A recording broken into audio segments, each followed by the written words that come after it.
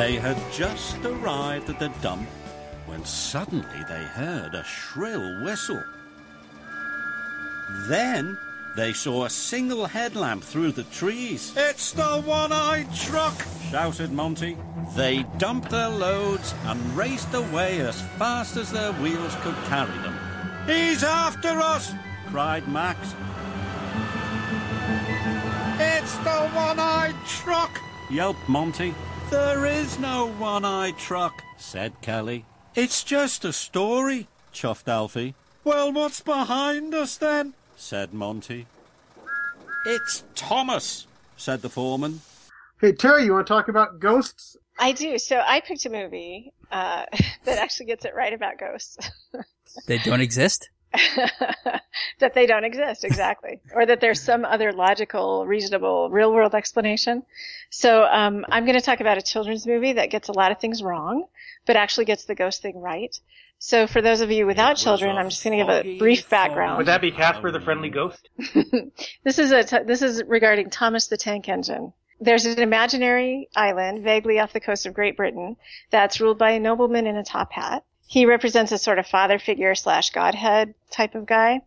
The main characters on the island are sentient train engines. Higher status trains, such as a character named Thomas, are always busy and efficient and obedient to Sir Topham Hatt. The low status characters are the troublesome freight trucks and the diesel trains. Many of the plot lines deal with resolving various conflicts between the steamies and the diesels to accomplish the missions that Sir Topham Hatt has assigned.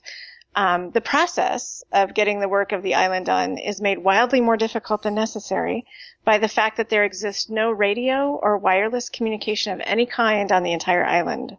So a lot of what happens is the engines racing around to switching stations and whatnot in order to sound the alarm for emergencies, because then the station master can use the landline telephone to call for help. Occasionally other characters stand in for diesels in the low status roles, and in the episode I'm covering, the low status characters are a pair of dump trucks named Max and Monty. So the episode is called Percy's Scary Tale, and I lifted the plotline summary from Thomas the Tank Engine wiki. Percy is a childlike steam engine, and he's been sent to work with Alfie, who's also a childlike engine, but he's an excavator. And it's Halloween night, and it's foggy. During a break in the work, Kelly, who is a crane in charge at the work site, tells a scary story about a one-eyed truck. The one-eyed truck is a dirt smudge and has blue lining. He looks similar to Max or Monty, which are these big dump trucks. According to the tale, the truck was an old dump truck who had one of his headlamps stolen by a low loader. The low loader managed to get away, but according to legend, the one-eyed truck still haunts Maithwaite Forest looking for a new headlamp. So later, Max and Monty, of course, go around teasing poor Percy and Alfie. And then they get sent off to dump some dirt in a tip in the forest, which is a whole other episode, a whole other discussion topic about the environmental impact of the island of Sodor. So while they're dumping their dirt, sorry, they see a light and they panic. They just freak the fuck out because there's this light coming through the fog, and they run away in fright. But soon they feel silly when they realize that the light was only their friend Thomas, the tank engine. So, see what you want to do in situations like these is call in a group of meddling kids and their dog. Right. Otherwise, see, you're right. Yeah, Scooby-Doo always was good for that too. Well, it used to be. The new Scooby-Doo, not so much. Yeah. Well, the one thing I remember from the old Scooby-Doo shows is I couldn't believe that there's no way you could have that elaborate of a setup and no one see all the wires and stuff. Because, I mean, the ghosts were moving around the whole building and chasing after them. And time again, at the end, I'm like, that doesn't make sense. I know. But it's better than some others. Crazy. I remember that in Scooby-Doo. It really irritated me at how little sense it made. So relatedly, and I forgot to put this in, but there's been some new research recently that there's a correlation between children who are exposed to religious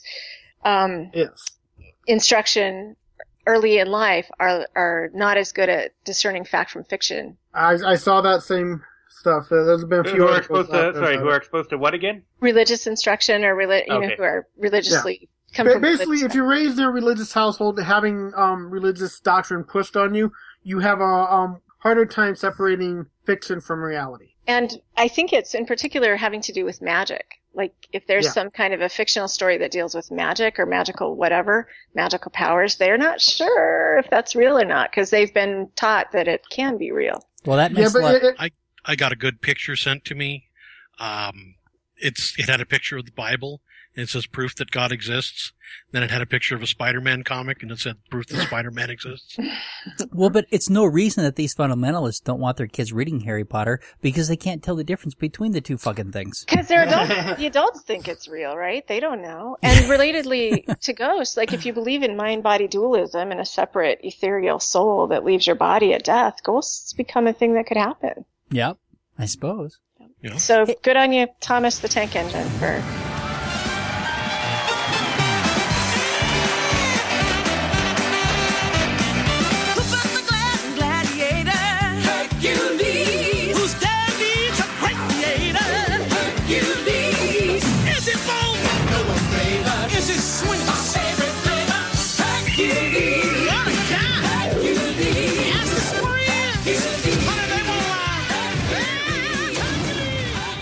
Let me introduce this bit. I can gloss over bad science in a movie.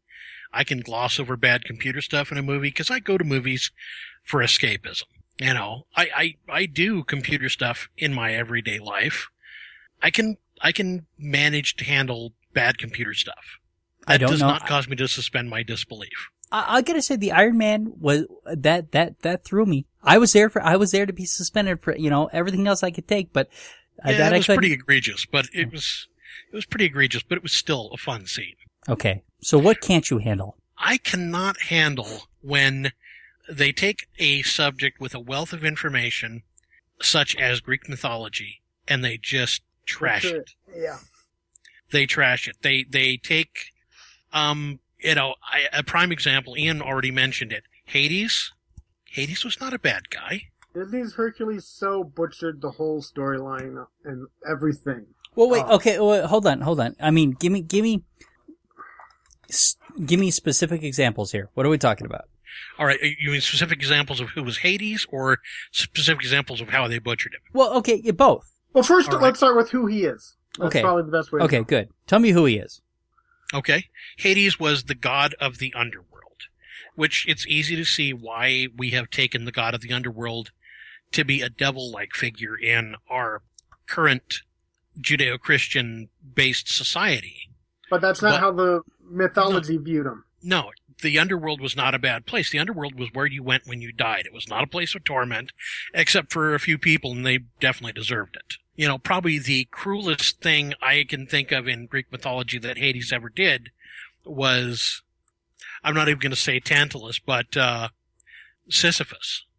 Sisyphus was doomed to eternally roll a rock up a hill, and then it would roll back down over him, and he had to start all over again. Okay. But I never recall Hades being the one that actually dishes them out. It was almost like, I don't think that was ever explained. Who was in charge of giving that to them? You've got a good point there. Hades was just basically, he was kind of the watch person over the underworld. Yeah, the caretaker. He made sure, he was the brother of both Zeus and Poseidon, and he was given charge over, Zeus was given charge over the skies, Poseidon was given charge over the seas, and Hades was given charge over the underworld. Well, to be fair, in ancient Greek Roman mythology, pretty much all the gods were assholes. Yeah, but there wasn't necessarily, they weren't necessarily good or evil. They were just reflections of people. They were human. Yeah.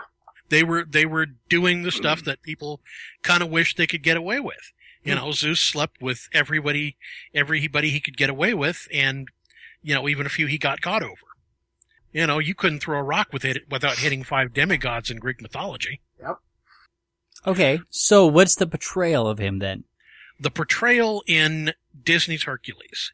Hades is, first of all, he's the person who, if I recall the movie correctly, because it's been a while since I've seen this cartoon, but isn't he the person who essentially originally set up and tried to kill Hercules? Yes.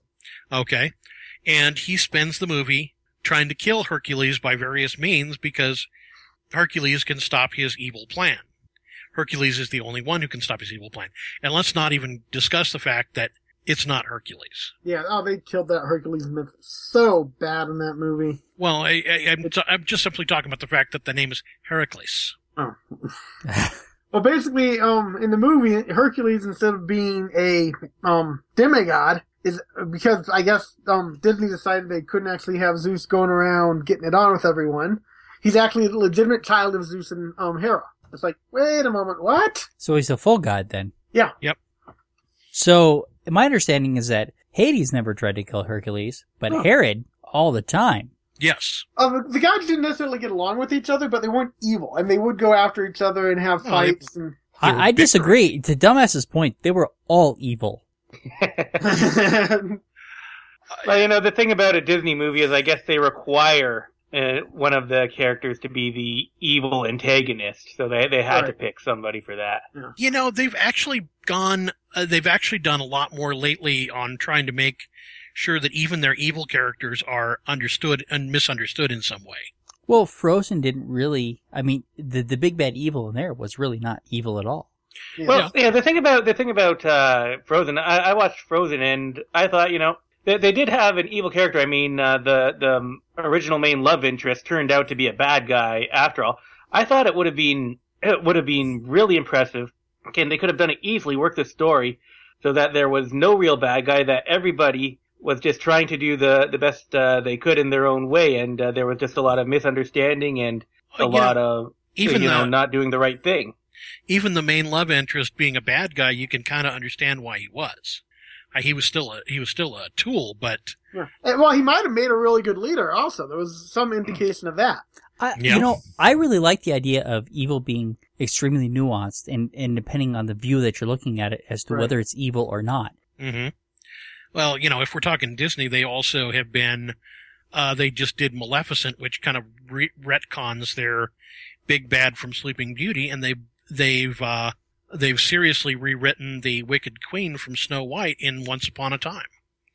But, we're digressing from Hades here. Extremely. And we never do that. We never. Wouldn't Don't do worry. I'll fix it in post when I add the dick jokes. In Clash of the Titans and in Wrath of the Titans. Clash of the Titans, Hades is the main antagonist, and his whole plot is to make humans fear the gods, because he feeds on fear and the other gods feed on human love and worship. That in and of itself, the gods feeding on human devotion and worship, that actually kind of makes sense. Him feeding on human fear instead of human devotion like the other gods, not so much. Right. And they made him the main antagonist, and he's a manipulator, and in the end basically gets cast back down into the underworld by the hero of the movie, Perseus, who I don't think was originally Zeus's son in the mythology. I think he was a different god's son. Wasn't he Poseidon's? No, I think he was always, I don't know, we can find that out real easy. Let's see. Okay. But in the sequel to the sequel to Clash of the Titans, Wrath of the Titans, they kind of redeemed Hades at the end. His evil basically overwhelmed what he actually wanted to do, and he realized that that's not how he wanted to end up. So they did kind of end up redeeming him at the end of that movie. But there's still the fact that they started off with him needing him to be an antagonist. And in Wrath of the Titans, they took and made Ares the antagonist instead. Let me ask you, though. Mythologies are constantly being rewritten and changing. So why does this bother you? Why isn't this just another take on the mythology? Okay, that's a really good point. I think it does bother me, though, because if somebody actually did tell these stories and tell them right, that would be a damn good story. Yeah. Well, also, it's Christianizing it. Yeah. It's very much Christianizing it, which bastardizes it from what it's supposed to be. Hades is not Satan. He's not the devil. He's a completely different character, all of his own. And if you turn him more like Satan from the Christian belief, you lose what he really is. It takes away from him drastically and makes people misunderstand the mythology, the history of the character. Right, but it was made up in the first place, so it's nothing tangible. So what does it matter if they just make another interpretation? It's part of our history, though. It's part, and that, you know. How many conversation different about comics, and you did not, you know, way back when talking about historic comics and the significance of those. The significance of mythological beings within our society is much more than a lot of people understand.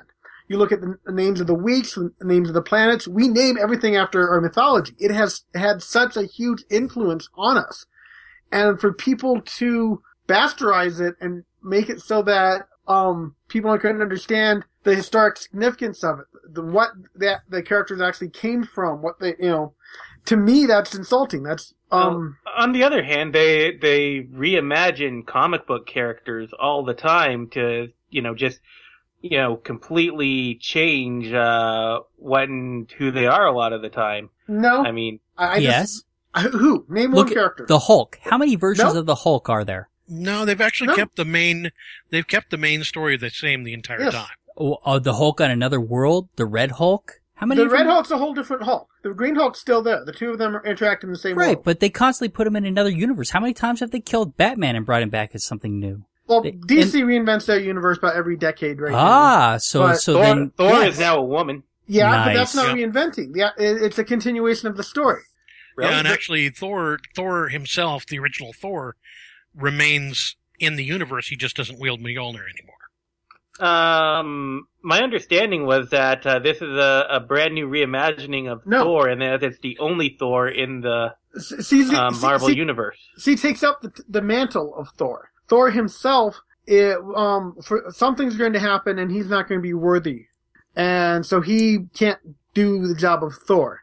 And so he basically Wait. Thor is a position? I thought Thor was his name. I thought so too. I thought Thor is the wielder of Mjolnir has to be worthy to wield the power. Right, but he doesn't have to be Thor. Right. There've actually been others who've been worthy to lift the hammer of Thor in the past, and they've been characters such as in a What If comic they did Rogue took Thor's power and took the hammer. In a DC versus Marvel, Wonder Woman was worthy of lifting the hammer. But she didn't become Thor. But in this case, so is the Thor example accurate to the historicity of the Thor mythology? No, actually, I will agree there that you go with the hypocrisy. I admit it. Yeah. And in every version of Thor I've seen, like especially like the comic, the cartoon ones, Thor is speaking like in this really fakey old English accent. Well, Thor should have red hair. He should have a full beard all the time. There's a lot of things the Marvel Thor has that's inaccurate from the mythology. I will completely give you that. Dumbass, the Odin son doth not deign speak as you would have him speak. The things that bother me... Art thou saying it that I be in error here, sir? Is this oldie time? In all of the things that I had problems with, it was always something physical, something tangible, something that I worked with, something that I knew about, something that was real. With me, it's something cultural. Yeah, but here's the thing is that these are fables. Fables can be remade constantly. I have no problem with this. If they want to reimagine Hercules, let them go at it. I have no attachment to that original mythology so much that if they want to change it, let them, because they get changed over time anyway. But that's you. And it may not be every one of our listeners either. Right, but there may be people listening who are completely bent out of shape. Now, so do I take it that you have no real attachment to Greek mythology, Brian? Perhaps not, but here's the thing is that the Hercules TV show didn't follow the history. See. What's that? If you have no attachment to Greek mythology, I would advise you to see the movie Immortals. Okay. Because that would be Greek mythology for people who hate Greek mythology. I don't hate it, though. Here's the thing is I don't hate it. I just don't have the same attachment to it that you do. I've heard the stories, and they're interesting. It's like the Bible. People talk about the devil, right? Right. But when you read the Bible, the devil did very little, right? Yeah. And didn't really do that much, but yet it's this big bad evil that somebody has reimagined it into. I don't know if the Bible actually has the devil in it. It does. Yeah, it does. Absolutely. It has the New Satan Testament and the New Testament does. Beelzebub. But, no. I mean, when you go back to Job, that's Satan. I mean, or Beelzebub. I mean, okay, that's Satan. Which we get into a whole discussion as to the Satan as portrayed in the Old Testament versus Satan as portrayed in the New Testament. And there are some drastic differences. But when that's a little off track. But what I will say here, I think, is that you can make things a lot more interesting if you look up like original, like in Greek mythology. If you want to make something with Greek gods, you can make things really interesting by adding in genuine details from the old material. But I think it's still a good idea to reimagine it and put in your own spin on it. Well, I got no problem with the initial idea of that, as long as you hold truth to the original. I don't want to say necessarily characters, but the original overall feel of it. And yeah, you've got to have the original material, like the robot owl. Here, you know what? When somebody like redoes, like if you take a song and somebody's going to redo it, not just a cover, they want to redo it and make it their own. I want them to redo it, and I want them to tear it apart, and I want them to make it something of their own making, right? Even though it's the original song. One of the Disney stars redid the Who song, talking about my generation. And see, instead of saying, I hope I die before I get old, he put, I hope I don't die before I get old. Now, considering that basically destroys the whole attitude of the song, it does kind of spike it. Yeah, but I mean, perhaps, I think you can reimagine something without destroying the original. And perhaps in what you're talking about, it kind of completely deflates the original. Yes, it does. I very much feel that way. Is there a thread of an argument, though, in favor of it, of popularizing it or whatever, in that it makes the myths more acceptable to people who might otherwise not be exposed at all? Or is it just so divergent from the original that it's not worth exposing them to that or calling it the same thing? I think that you can strike a balance. I can kind of see your point in certain things, like especially when they make certain movies out there, like when they made what was that movie with the zombies, World War Z, or that or I, Robot. Basically, they completely disregarded the source material just to use the name, and that seems really cheap. Yeah. Well, the Bourne movies did the same thing. Yeah, Starship Troopers, nothing like the book. Oh, absolutely not. Starship Troopers and the book was political commentary more than it was a war flick. Yeah. Can we go back to the Bourne movies for a second? Please. Because Okay. that scene with Matt Damon and the girl in the bathtub where he's cutting her hair negates any divergence for me at all. Well, Fair I'm enough. just, yeah. the first It's a good movie, scene. the Bourne It is a good scene. the Bourne Identity is the one that follows the book the closest, right? But after that, they're completely different. The movie and the book are completely different. And actually, I gotta say, I thought that was okay because the books were, they kind of ruined the first Bourne book. But since the second book doesn't follow the book at all, even though they use the same name, it's a completely different movie and a completely different story. So by doing that, it didn't ruin the book or the movie for me, even though they use the same name, because they're different stories. Yeah, I kind of feel like that about the Longmire Mysteries versus the Longmire TV show. They use the same name, but they're completely different works. Right. I've written some fiction utilizing mythological characters. In fact, one of my favorite ones I just did has the Greek gods in modern day dealing with zombies. And one of the things I made sure I did when I was, Hades is actually the main character in that, and he's actually more or less the protagonist. We're getting into a completely different issue here because we can get into, like what fan fiction does. They completely remodel what they're starting with. Yeah, but the one thing I made sure of is what I was doing felt true to the characters. So you're I saying, wasn't taking the character and saying, hey, let's make him completely different and give him all sorts of motivations that don't fit with where he came from, with, the historic contents of the character, anything like that. so you're I can see advocating. Hades wanting to get zombies back in the ground. Yeah, you're advocating capturing the essence, and as long as you capture the essence, what they do from there is okay. In general, yeah. I'm all for taking it and expanding and seeing where you can go with it. But the Disney Hercules movie didn't do that. It butchered the mythology and said, we're going to ignore about 99% of it and just almost write a whole different story and just reuse the names. Okay, because you can't have Hercules be the offspring of Zeus and Herod. It doesn't make sense. Yeah, I understand that. But that's not the that worst ruins of it. it. If that was the worst they did, But Hercules, one thing I love about Hercules myth, he's intelligent as well as strong. He really is, if you look at it.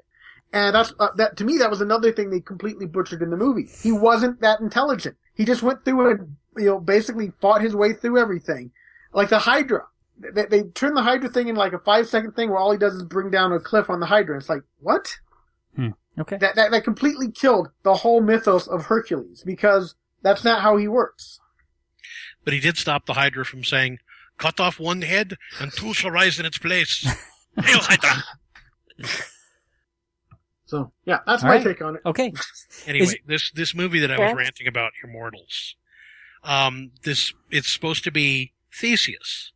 It doesn't touch upon any of the stories about Theseus at all. Theseus was actually a really important character in Greek mythology. And, pretty much this movie kind of turned it into an excuse for people to wear togas and have painted on abs. So, should I watch it or not? If you don't care that it's really bad for Greek mythology, it's an okay flick. I think the worst sin a movie can commit is just to be boring. I mean, I love ranting about movies that get things wrong and movies that do things in a weird way that maybe I think could have been done better. But as long as they're not boring, I love watching them. Okay. And that's probably the best thing that can be said about it. You know what? It is okay, and this comes back earlier to something we did in a podcast a while ago. It's okay to look at something you like and nitpick it and tear it apart and talk about the things that are not okay. I mean, I still liked Iron Man 3, right? Even though that one piece is just gut wrenching for me. I can still watch that movie, and now that I know that it's in there, it won't throw me as much the next time. Right. Yeah, so it's certainly okay for us to have problems with these movies and point out the problems and still enjoy them. It's not okay to like Prometheus, though. What a piece of shit. And we didn't even talk about it, but let me just say, what a piece of shit. Yeah. Science fail. We want to wrap it there? I think so. I think we're going to wrap it there. So, hey, say goodnight, everybody. Good night, everybody. Good night, everybody. Good night. That is another one in the can. Well, if you've made it this far, that's an hour of your time you're never getting back. But the Amateur Skeptics appreciate you giving that hour to us. If you'd like to tell us how you felt about spending that hour with us, let us know at WTF@amateurskeptics.com. You could always roast us in a voicemail at 720-295-7785. The Amateur Skeptics podcast is distributed under a Creative Commons Share-alike, no derivatives 3.5 license. So, hand it to an unsuspecting friend, but please, just don't change the content. Intro music by Peter Canold. Find more Peter's music at soundcloud.com/PKANOL. Exit music by OFM. Find more of their music at myspace.com/OFMHQ. Artwork for the Amateur Skeptics by Sean Smith Ford. Copyright Shadow Knight Digital Portraiture.